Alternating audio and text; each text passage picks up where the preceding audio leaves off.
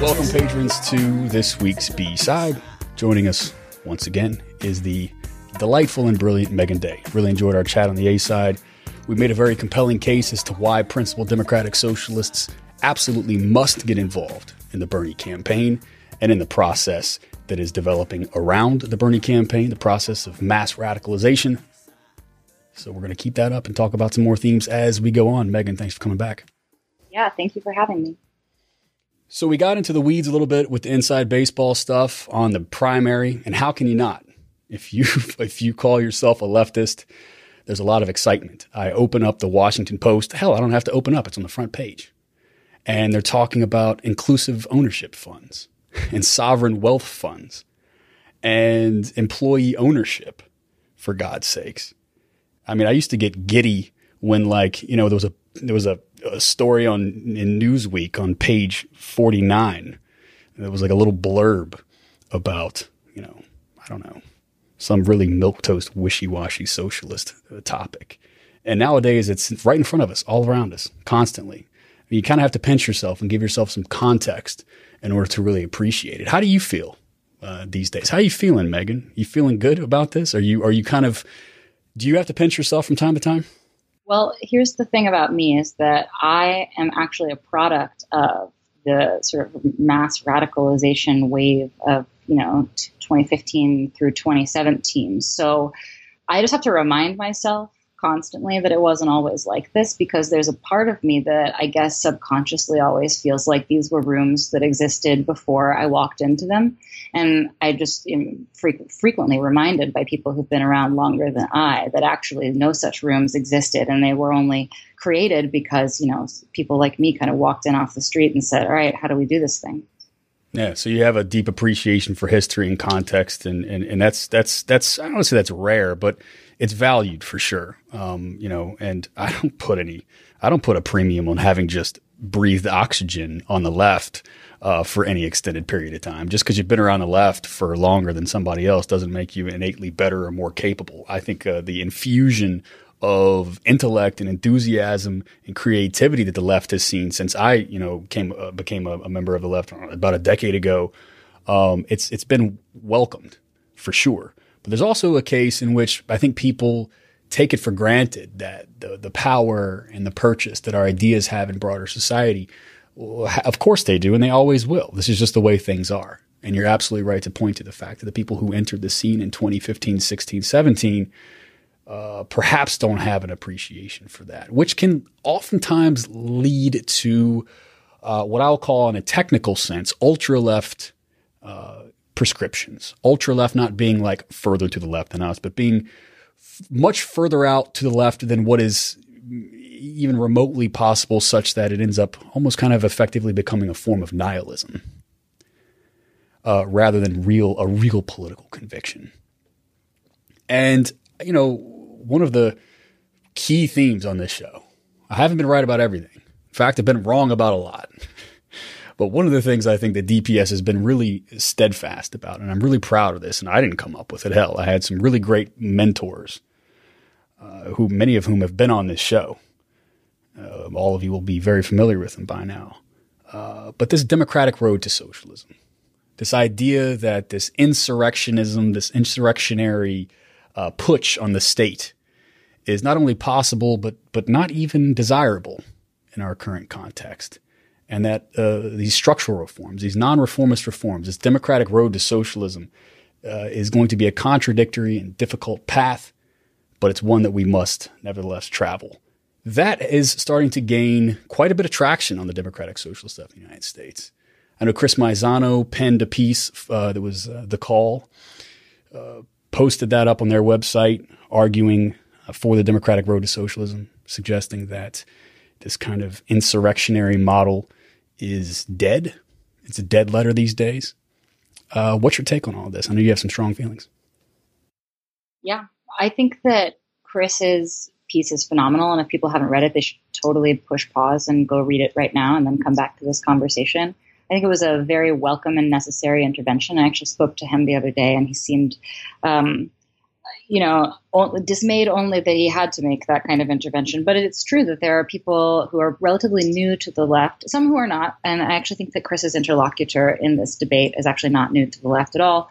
But, plenty of people who are new to the left also they really have just started to internalize the extreme limits that capitalism places on efforts for reform, on vying for state power, on the labor movement in the form of, not only repressing that movement at every turn, but also fostering, conservative bureaucracies in the labor movement that act more as, mediators or keepers of labor peace between the working class and the capitalist class than catalysts for, working class revolt and strength and power and so on, advancement. And because they've just hit that level of awareness, their mind quickly turns to, well, we'll have to do something else. We'll have to do something more dramatic, more radical. I think that it would be how they would characterize it. So, for example, we need to arm ourselves. Like, we need to have paramilitary organizations. DSA needs to have some sort of paramilitary wing. I don't think this is I don't think a ton of people in DSA actually want that. I think it's a very minority position, but there are a lot of people in DSA who don't know what they think, and it is possible for people who, make that claim to bring in new people to that position. And it's also possible that people will just go, I don't know, these things, the democratic road to socialism and insurrectionary strategies, maybe both of them seem fine. I don't really have an opinion on that. Well, we want them to have an opinion on that. I personally would like for the level of political education in DSA to reach a point of maturation where everybody has an opinion on questions like these. And I personally would like for them to decide that we shouldn't engage in insurrectionary strategies at the moment for a couple of very good reasons. One is that we live in the world's most well-armed imperialist capitalist superpower literally ever in existence. It has 800 bases around the world. It has an army the size of which we can't even fathom because it's connected also to, things that are not available for us to view and understand. And in order for us to mount some kind of insurrection against the capitalist state, it would be impossible for us to not get immediately crushed and also to discredit our movement unless we had, mass movement behind us. So in order for you to even do that, effectively, you're going to have to engage in mass working class movement building, right? So that just points to all of the strategies that I would suggest instead, which is that we should engage in contesting for state power in such a way that we're using those campaigns as opportunities to evangelize about socialism, to raise the expectations of the working class, to raise class consciousness, to build the capacities of working people to self-organize, to build their confidence that they can actually change things, to strengthen the institutions of the working class, whether they be, labor unions or whether they be, socialist groups or whether they be grassroots, coalitions campaigning for local issues and things like that. The other reason why it's not, so therefore, I guess to wrap that up, if you want to do an insurrectionary thing and you want to have, and if you want to have stage some sort of violent armed coup, more power to you, I guess, though I think it's a terrible idea. But I also think that if you're going to try to do that effectively, you still have to engage in all of the things that I'm proposing that we engage in instead in order to get yourself to the level of involvement that you would need to pull it off. I guess my thinking is that you probably still wouldn't be able to pull it off.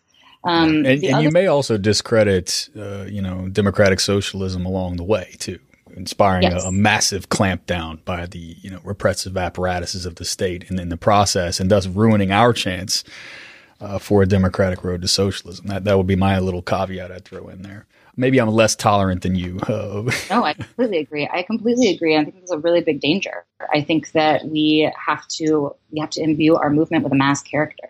Our demands are radical only insofar as they are anti-capitalist, and capitalism is the law of the land.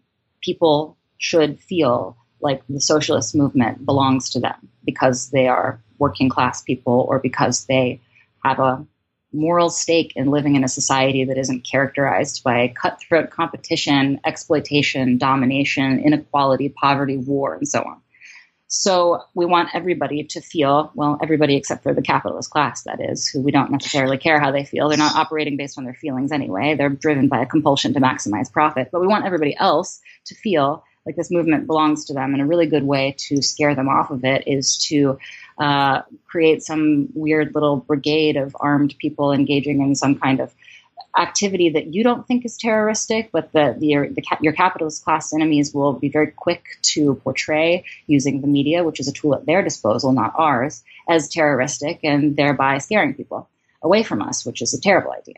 But the other really important thing is that we do live in a democracy. It's a very limited democracy because under capitalism, it's impossible to have real political democracy.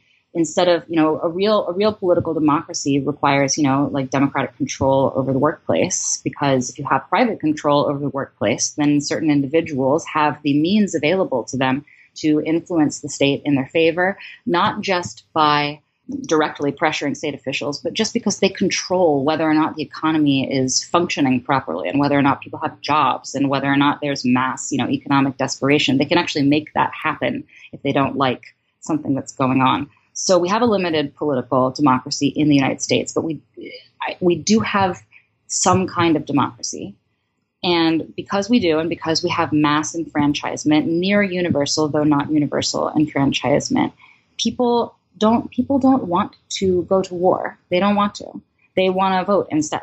So we have to convince them that actually they do have to go to a certain kind of war, the class war, and that they can't stop at voting.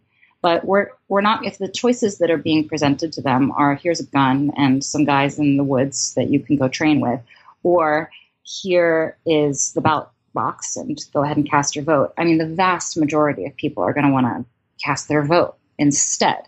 So what we have to do, what the Democratic Road to Socialism is about using that process, for example, voting, elections, contesting for state power, as an opportunity to convince them that they actually do have to go to war, like I said, but the war is not necessarily a violent war in which they can risk losing their lives. It's organizing with people in their workplaces, with people in their community, to actually, defeat capitalist class interests in favor of working class interests, shared working class interests. And that, I think, describes the strategy of the Democratic Road to Socialism, is like using the democratic tools at our disposal, limited though they may be, to convince people to participate in class struggle and not simply writing them off because there's some sort of crude conception that the only two types of socialists that exist are those who believe that we can magically legislate in socialism and those who believe, otherwise.